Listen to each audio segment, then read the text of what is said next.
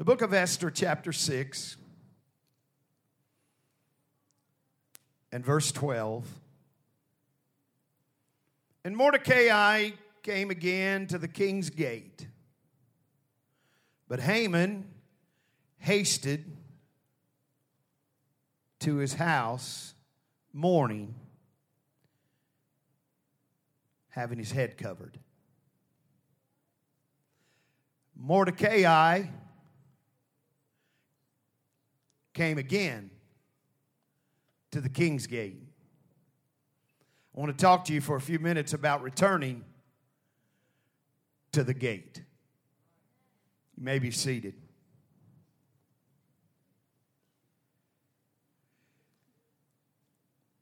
If I could take this message tonight and preach it into you, the incredible power that comes from the common avenues of life, that's what I desperately want to do tonight. Because I want you to understand that what the world needs is not done in conferences and camp meetings and big celebrations.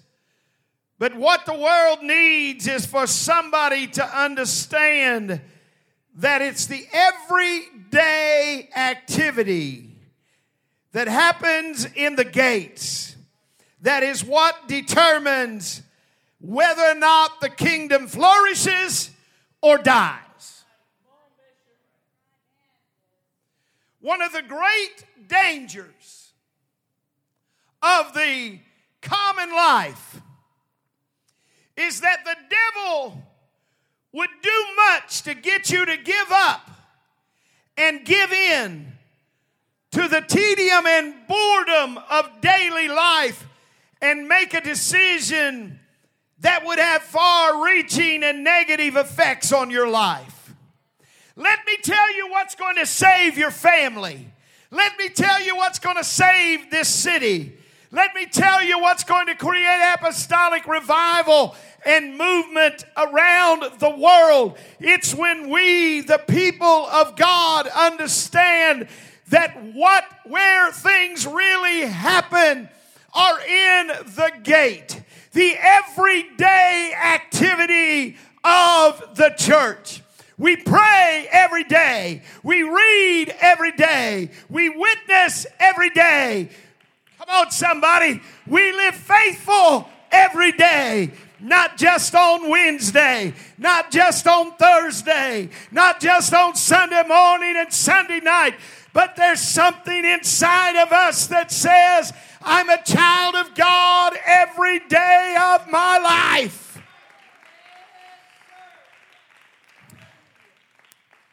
I've discovered that we don't gain necessarily great things at conferences or camp meetings.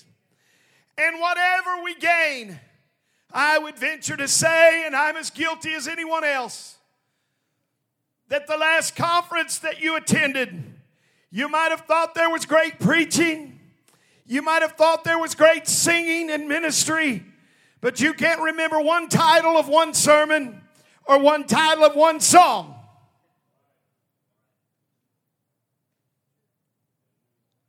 I'm going somewhere. Just stay with me. There is an inherent but often untapped power that comes in the King's Gate. It provides a foundation like none other for us. I want you to say this with me. Don't curse the common. You see, the devil would like for you to believe that what you do on a daily basis is not important, is insignificant. Come on, somebody. The devil would like for you to believe that it's not having an impact. But that's why the devil wants you to believe that. Because he knows if you're doing what you need to be doing on a daily basis in the gate, that hell can't stop it. Come on. Revival will not be thwarted. Miracles, signs, and wonders will not be hindered if we, the church, understand the power that's in the gate.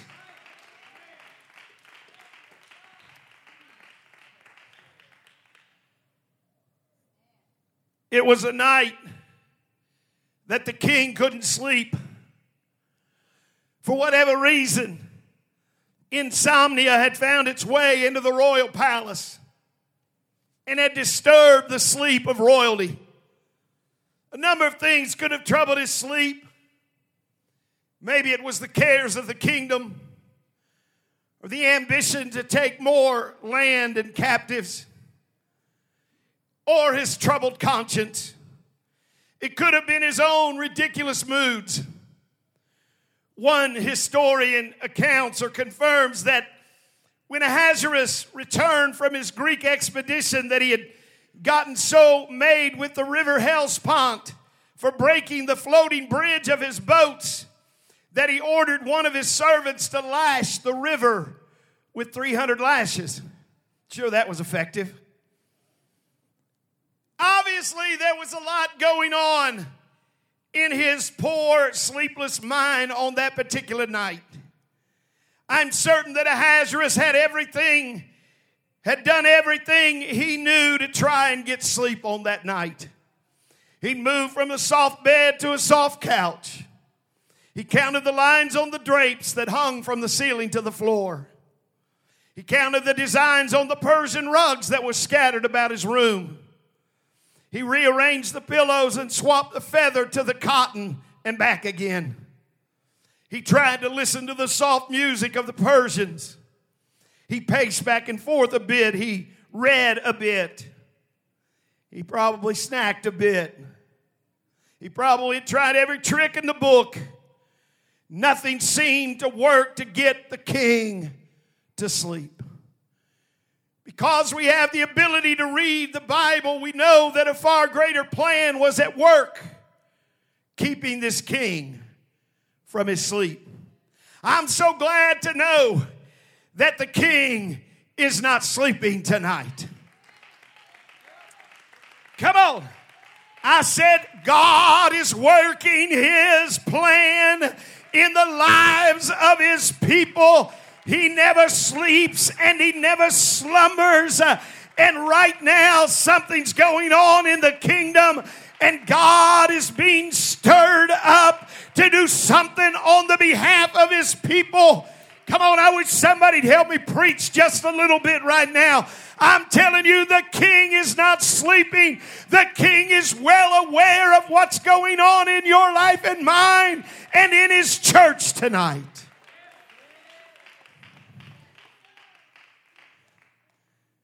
The plan is always much bigger than we are.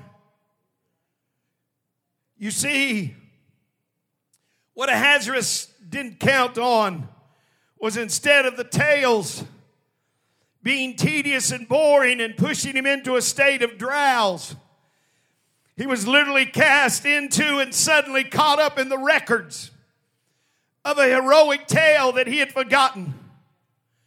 I need to tell somebody tonight, unrewarded deeds will ultimately be crowned.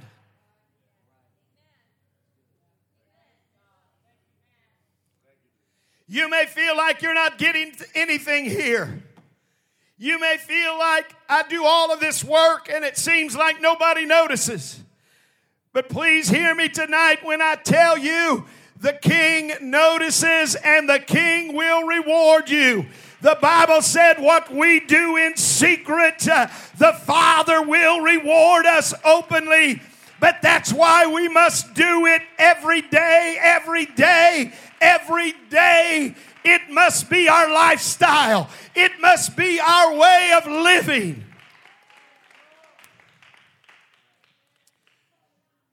The story goes like this.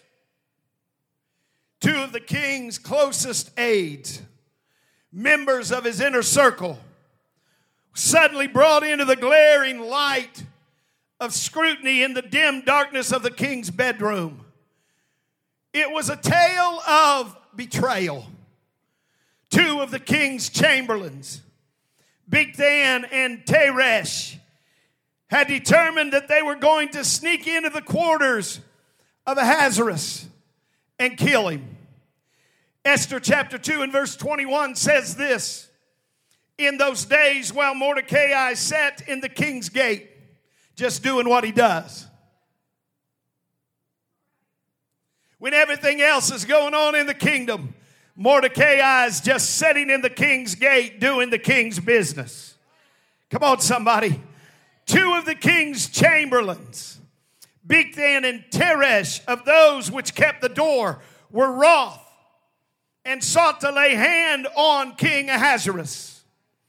And the thing was known to Mordecai, who told it unto Esther the queen. And Esther certified the king thereof in Mordecai's name. And when inquisition was made of the matter, it was found out. Therefore they were both hanged on a tree, and it was written in the book of the Chronicles before the king. Before it ever happened, before the king ever became king,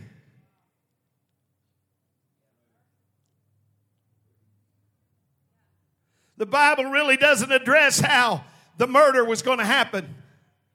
It only tells us that these two men were very wroth, and their anger sent them to their graves. There's a message in that. I think I preached a little bit about it this morning. During those days, great kings were constantly on guard to preserve their power over the people. They always were required to be watchful for insurgents and potential political coups. One of the most sought after jobs in the kingdom was food taster.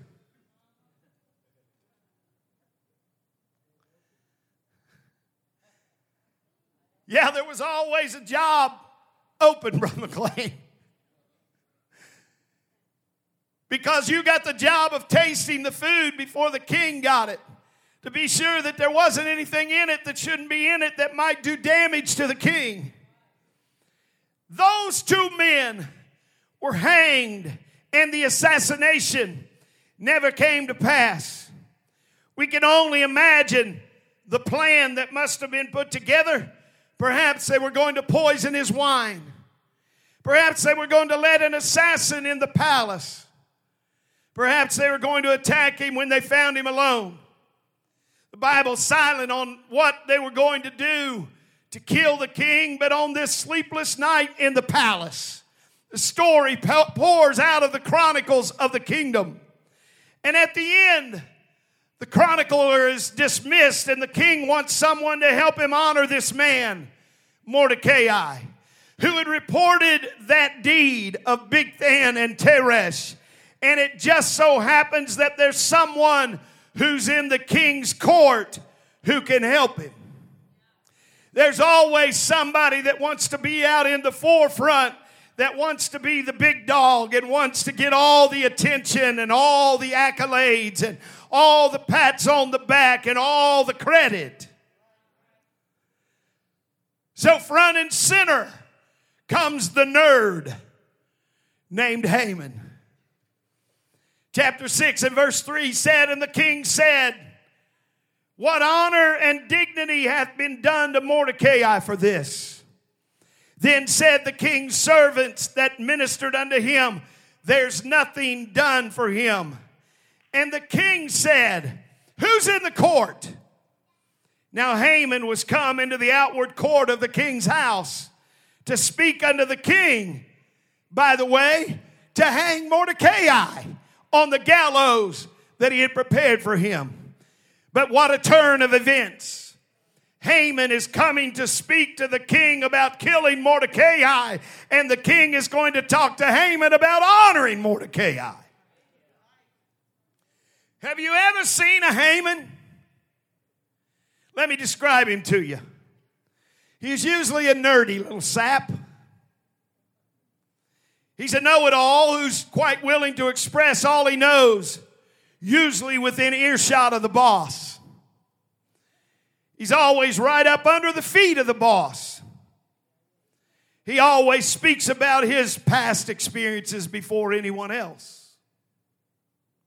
He always says what the boss wants to hear. In fact, he's always using fawning words and flattery about the boss in front of people, but especially when the boss is present.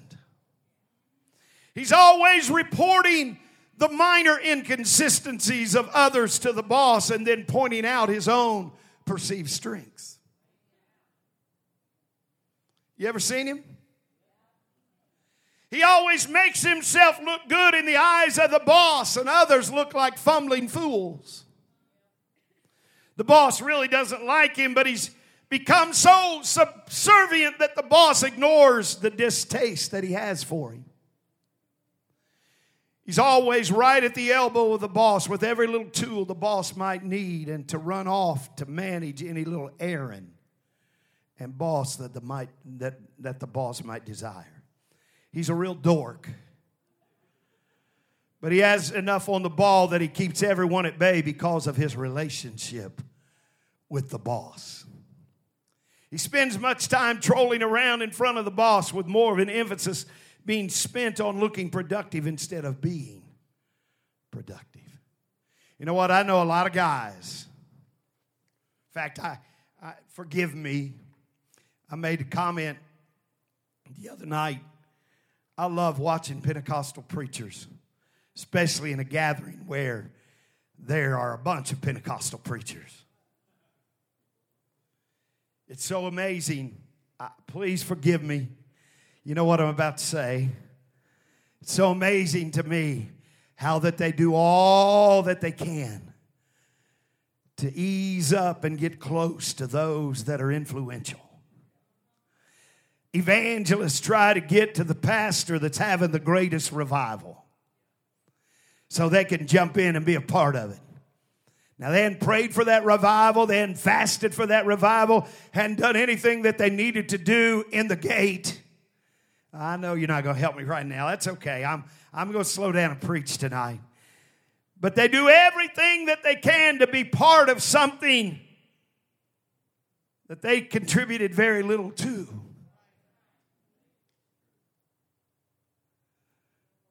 But there's more to the story. Verse 5, chapter 6 said, "And the king's servant said unto him, Behold, Haman standeth in the court. And the king said, Let him come in. So Haman came in, and the king said unto him, What shall be done unto the man whom the king delighteth to honor?" Watch this now. Haman, he thinks he's getting the hookup.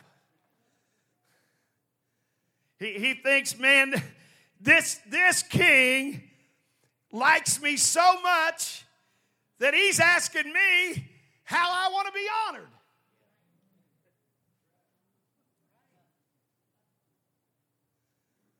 Now Haman thought in his heart, to whom would the king delight to do honor more than myself? I mean, after all, I have been in the church 35 years. I pay my tithes every week and give my offerings, and I've been faithful. Who more would the king want to honor? Now, I'm not minimizing you being faithful and being in the church for 35 years. But I am trying to make somebody understand that in order for us to move into that realm and that element that God is trying to move us to, there are going to have to be more of us than just a few that get back to the gate of doing everyday things. And so, I want you to notice how quickly Haman's heart turns from murder and mayhem of Mordecai to the exaltation of self. Haman is predetermined already in his mind that the honors that are about to come his way are his. And so he quickly designs his own parade.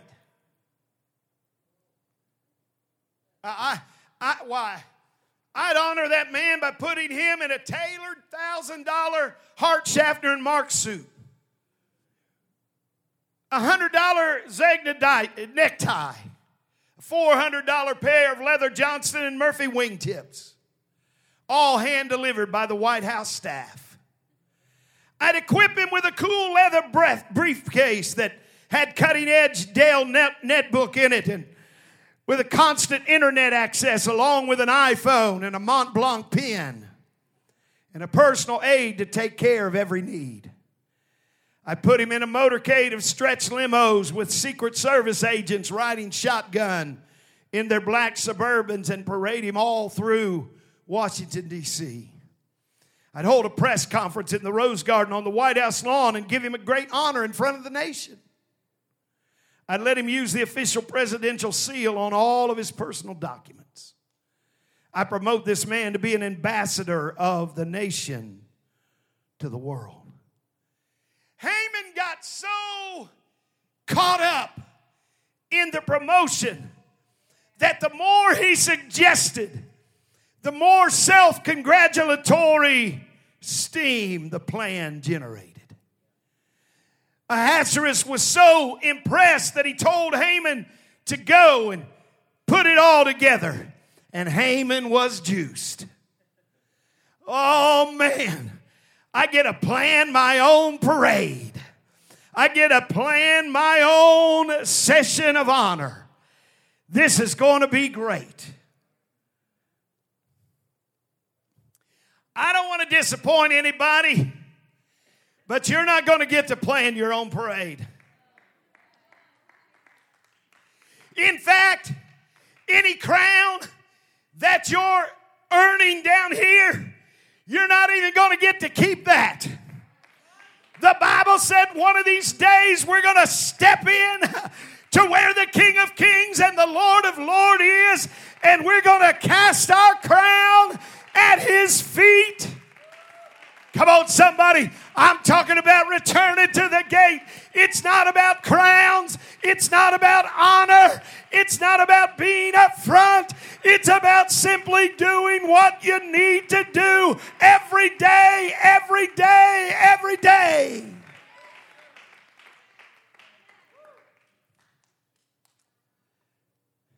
He could see himself enjoying every bit of the parade, the honor, the attention, the excitement, and all the trimmings that went with it. But when Ahasuerus told him to go find Mordecai and give him the parade, Haman almost choked. He hated Mordecai. You want to know why? Because the devil hates anybody. Hear me right now. The devil hates anybody that'll stay in the gate when there's no honor, when there's no praise, when there's no elevation. You just do what you do because you're called to do it. You pray, you seek, you worship, you study. Come on, somebody.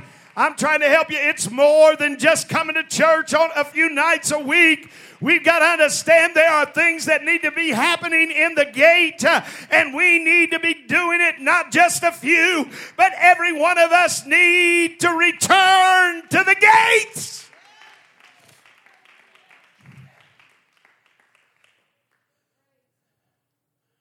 Imagine all the humiliation and agony of spirit that Haman felt when Mordecai was in the highest place of honor in the kingdom of Ahasuerus.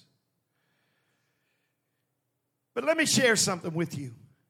And please don't misunderstand me. I don't think it's wrong to honor anyone. The Bible said, give honor to whom honor is due. It's scriptural. But I want you to hear me right now. After the honor is the glory of a lesser place. When Mordecai had enjoyed all of the honor of the king had given him, the text that we read brings a huge principle to us concerning the way that we live our lives. It's where I began tonight. And Mordecai came again to the king's gate. It was his station in life. It was the place where Mordecai made the most important contribution to his own existence. It was the familiar and the ordinary that elevated him to such a place of honor. It was being in the right place at the right time, at the right moment, that caused Mordecai to be able to receive the information that he did to preserve the king. We need not soon forget that there's glory that often comes in the king's gate. We cannot survive on parades, on honor, on banquets, on feastings, and on the superficial elements of life. What a powerful principle. He didn't hang around to try and prolong the honors of the king. He had little time to try and squeeze from the crowd more adulation. You know what? Some of us just need to get over ourselves. He didn't go to his house and hold a party among his friends so he could tell them about his great day. He didn't continue to seek after the attention of the king. He didn't even try to get Haman demoted. He simply went back to the king's gate. There are very few in life that can handle such immediate promotion and not ruin them. Prosperity and promotion has slain far more than has adversity and disappointment. Mordecai was never greater than when he returned and came back to the king's gate. I love this. Alexander Raleigh wrote in a commentary, the book of Esther that was written in 1880, the commentary, not the book of Esther. This is what he said, and I quote, "A proud and ambitious man would have said to himself, 'No more of the king's gate for me. I shall direct my steps now to the king's palace and hold myself ready for honor, which surely must now be at hand.' Mordecai seems to have said with himself, 'If these things are designed for me in God's good providence, they will find me. But they must seek me, for I shall not seek them. Those who confer them know my address. Mordecai at the king's gate will still find me. Let the crowd wonder and disperse. I've had enough of their incense. Let Haman go whither he will. He is in the hands of the Lord. Let my friends at home wait. They will hear all in time. I can wait best at the old place and in the accustomed way at the king's gate." Unquote. You see, when we get to that place in our walk with God that the blessings of God are flowing freely in our lives, and there are many in this place tonight that could be said of. We must never lose the focus that we didn't get there on our own. We never achieved those things by ourselves. But it was the hand of the king that kept his hand on us. And the Bible said, he lifts up and he brings down. I want somebody to know right now, if you want to get the king's attention, don't look for glory, don't look for honor, don't look for recognition. Just stay in the king's gate, and when it comes time, the king will do for you what needs to be done.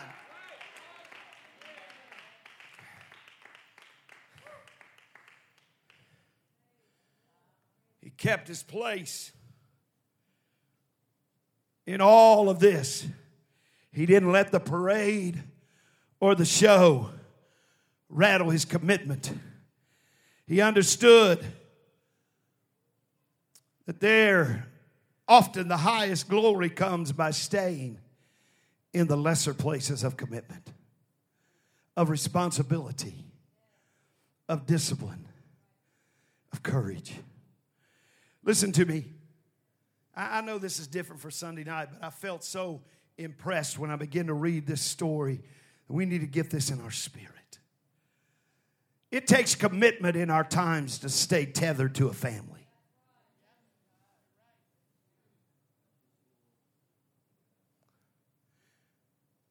It takes a sense of responsibility in our times to stay on the job. It takes discipline to stay faithful to God and His house. It takes courage to fulfill what you may have set out to do in life. And so, with the same suddenness that Mordecai was taken out of the king's gate to be celebrated for his loyalty and his faithfulness, he was pulled from his familiar surroundings and elevated. The effect that these things have on you and me greatly determine what we'll become when the parade is over. Where do you go after this? Sometimes the events come unexpectedly, and other times they come after long years of pushing and pulling and working diligently at your craft.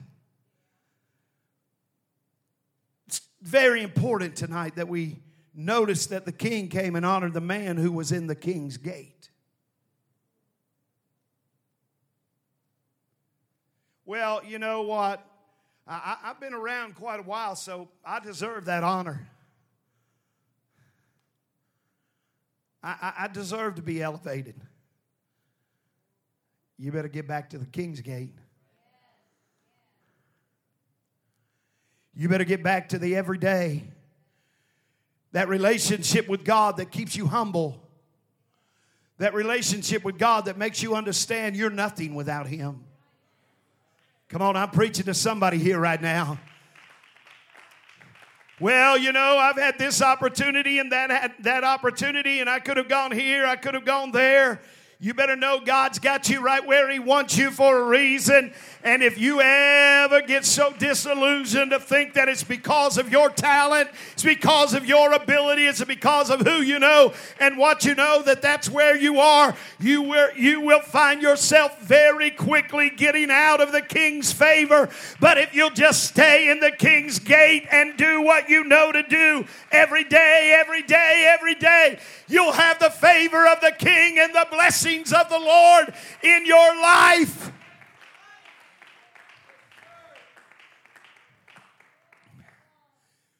Well, you know what? I've been doing those things and I haven't been getting the results that I've expected. Just keep doing them. I said, just keep doing them. Because one day, you're going to get a call from the king.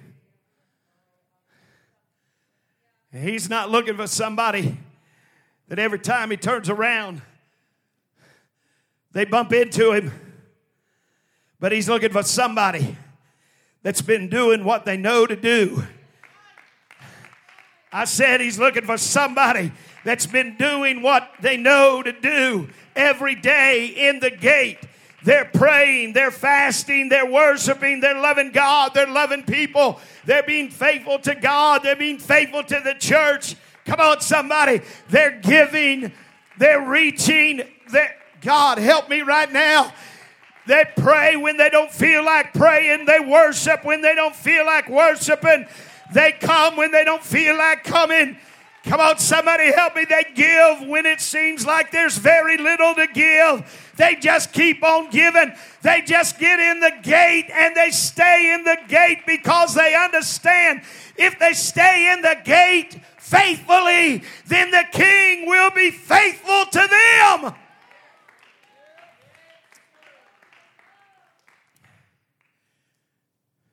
Let me hurry. It's interesting how that when some first got in the church, their job didn't take them away from the gate. But as elevation came, the lesser place of the king's gate seemed so unnecessary and unimportant. It was easy to pay tithes when you're making $400 a week. But now that you're making $2,000 a week, there's almost a hesitation to go back to the king's gate.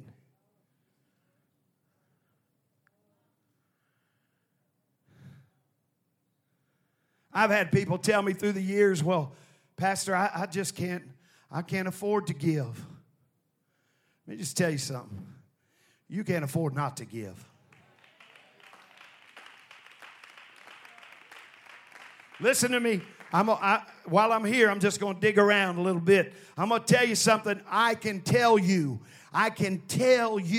the people that are blessed are the people that are faithful in their giving, that oftentimes give more than they have to give. Come on, you got to help me right here. You want to know what happens when you give more than you have to give?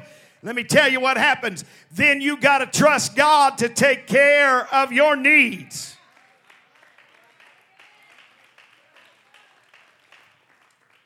Okay, I'll leave that alone.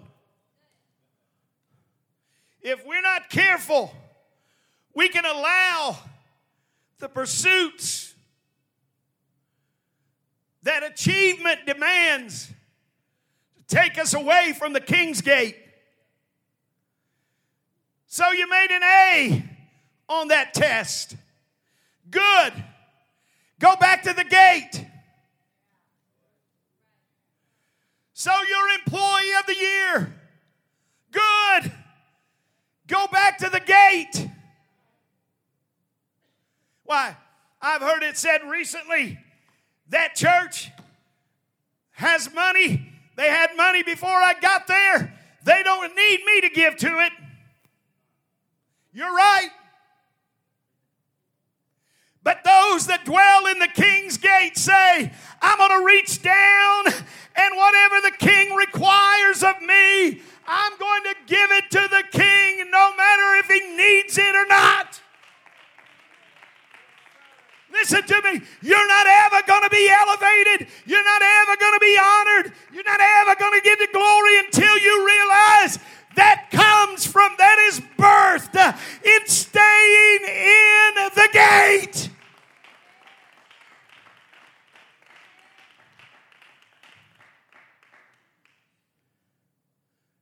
Sort of like those high moments. You know, I've experienced some of those in my life. God's been good to me. But I'm going to tell you something. And I've learned this firsthand. I've been district superintendent of the Indiana district 9 years, almost going on 10 years. And I'm going to tell you something. It don't take very long for the honor to wear off. Somebody says, well, man, you got it good. You get all that honor. You get all that pay.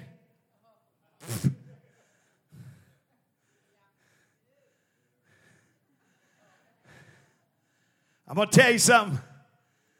I don't get a paycheck from them every week. But if I stay in the King's Gate, amen.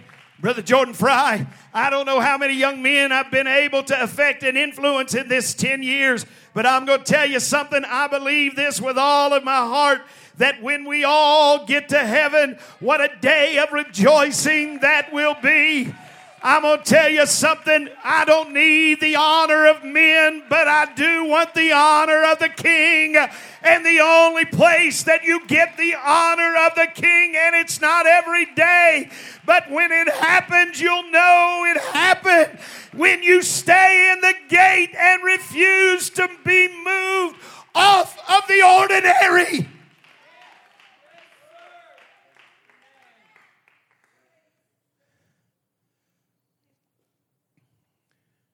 There's a certain amount of dread that comes to us when we think about coming home off vacation. We get a little break, and we've been able to shirk off the demands of the schedule, the harassment of a boss, teacher, confining set of circumstances. Sometimes, you know, our vacations, my family, our vacations usually consist of going to a conference or a camp meeting. My wife said we can't ever go anywhere without me preaching somewhere. Hello?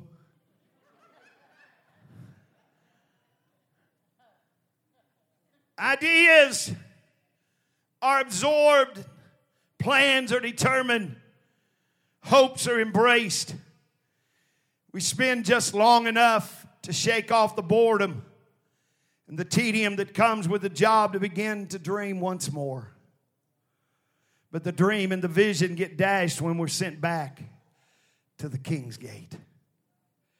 I feel certain that when Mordecai got out of the motorcade that was to honor him, that the King's Gate looked a lot less appealing than it had in the moments before the crowning honor. Brother Stephen, he's seen things in the gate that he hadn't seen before. The rust now stands out on the hinges more than it did yesterday. The wood of the gate looks a bit more rotten than it used to. The people who are in the gate look like misfits to society. There's a settling of depression that clouds his vision. There's a sense of hopelessness that wasn't with him before he got honored. The gate looks a little less appealing than it did before the party started. But just like Mordecai,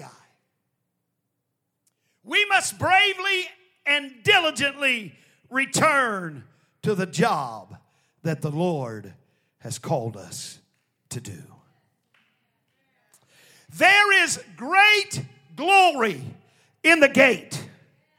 There's not a lot of faithfulness required of us in the mountaintop experiences. But real faithfulness can only be demonstrated when you get back to the gate.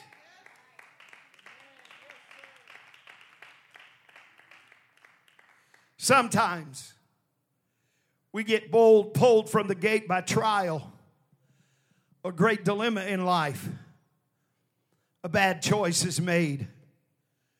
A heart-rending loss occurs. Divorce rips apart a family. A wayward child's rebellion becomes our distress. Some great betrayal unsettles our lives. We receive some very bad news that affects us greatly. And we're at a point of enjoying the highest part of life.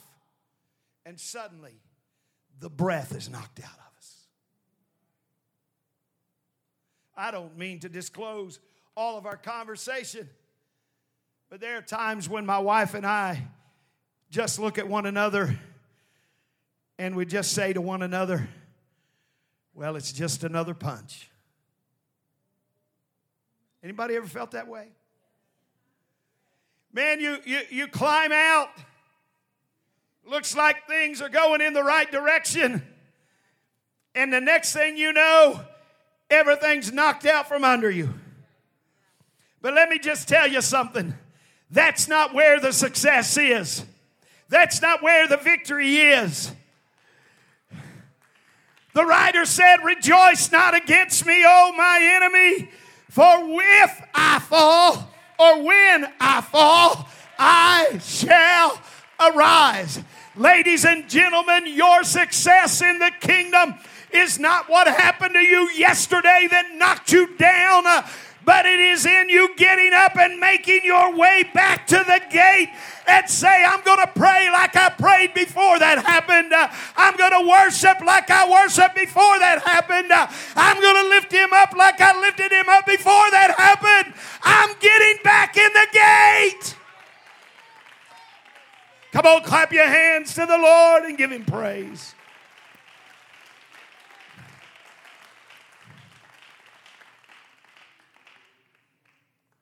Let me just say something here. I want to give you some of the wisest advice that I can muster up. I'm sorry I don't have more to offer. But I want to give you some advice right here. You need to understand the glory of the gate. Go back to it. Mordecai, he understood that his role in life was in the gate. So when you go through a trial, you go through a test, you go through circumstances that you don't understand, just quietly get back to the gate. Patiently settle into the task of the gate. Go back to the job. Go back to school. Go back home. It's the way you live victoriously and powerfully. When you are under the assault of a deep trial, there is glory in the King's gate.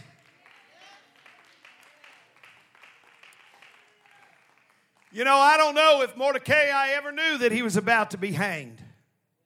I don't know that. But I know this, because he stayed in the King's gate, it didn't happen. And the one that was his enemy ended up on those gallows that he built for Mordecai.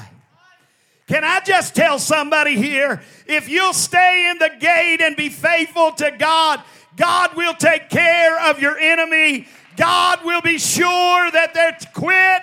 Come on, bitter's not better. It's just time for you to lay things down and put it in the hands of the Lord and get right back to the gate and keep praying, keep singing, keep worshiping, keep loving, keep reaching. Just get back to the gate.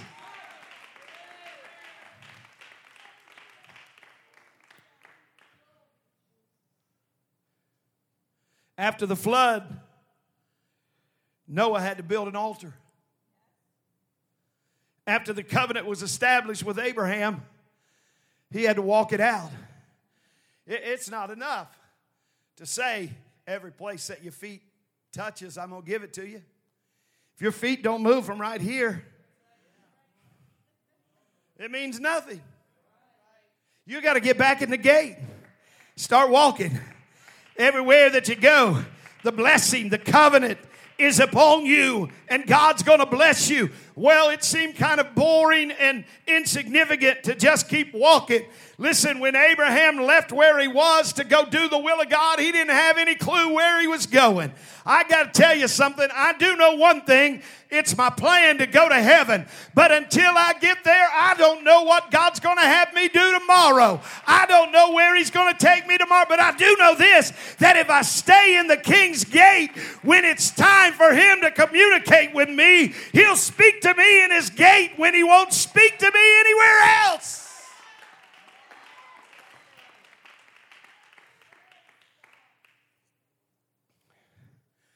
After Joseph was taken from the prison, he had to prepare for the famine. After the wilderness experience, Jesus went about teaching and healing. After the death of James, the early church had to have revival. They continued. Peter and John had been let out of prison. They had to defend their faith. After the trial, you got to go back to the gate. After the test, you got to go back to the gate. After the pain, you got to go back to the gate. After the loss, you got to go back to the gate. After the betrayal, you got to go back to the gate. After misunderstanding, you got to go back to the gate. I'm closing.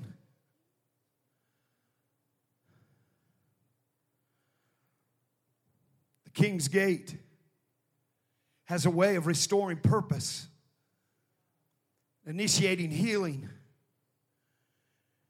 and resetting priorities in life.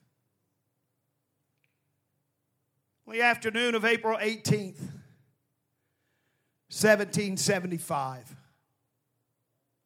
a young stable boy hurriedly ran down the Boston streets until he came to the silversmith shop of Paul Revere. He reported that he'd overheard some British Army officers talking about an event that was to happen the next day. I wonder if he was in the King's Gate. It just so happened that early in the day he'd been relayed some information that came from some men who worked on the wharves of the Boston Harbor. They had noted two ships in the Boston Harbor, the Somerset and the Boyne, both of His Majesty's ships from Great Britain. The British officers had carelessly discussed some plans that would lead to the arrest of colonial leaders John Hancock and Samuel Adams in Lexington. So Paul Revere and his close friend Joseph Warren determined to do something with the information that literally had come to them from the grassroots of the Boston Society. The rest is history.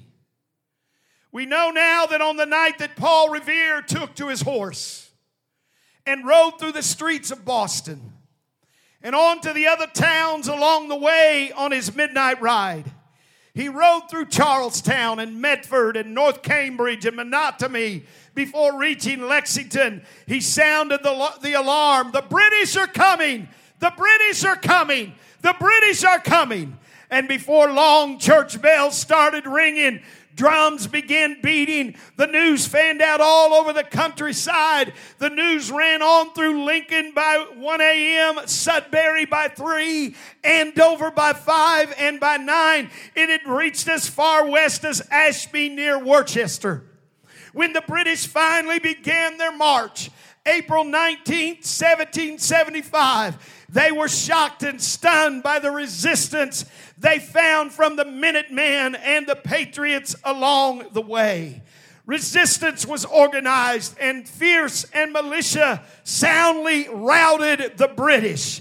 From that incident came the American Revolution that would start the steps toward an American nation.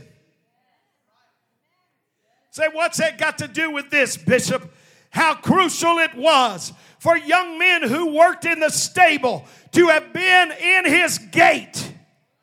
How crucial it was for the workers on the wharves to have stayed in their gate. How crucial it was for Paul Revere to have been in his gate when the information began to trickle in his direction. Hear me tonight when I tell you, there is great power in staying in the King's gate. Somebody needs to stay in the gate and shout out loud, Jesus is coming! Jesus is coming! Jesus is coming!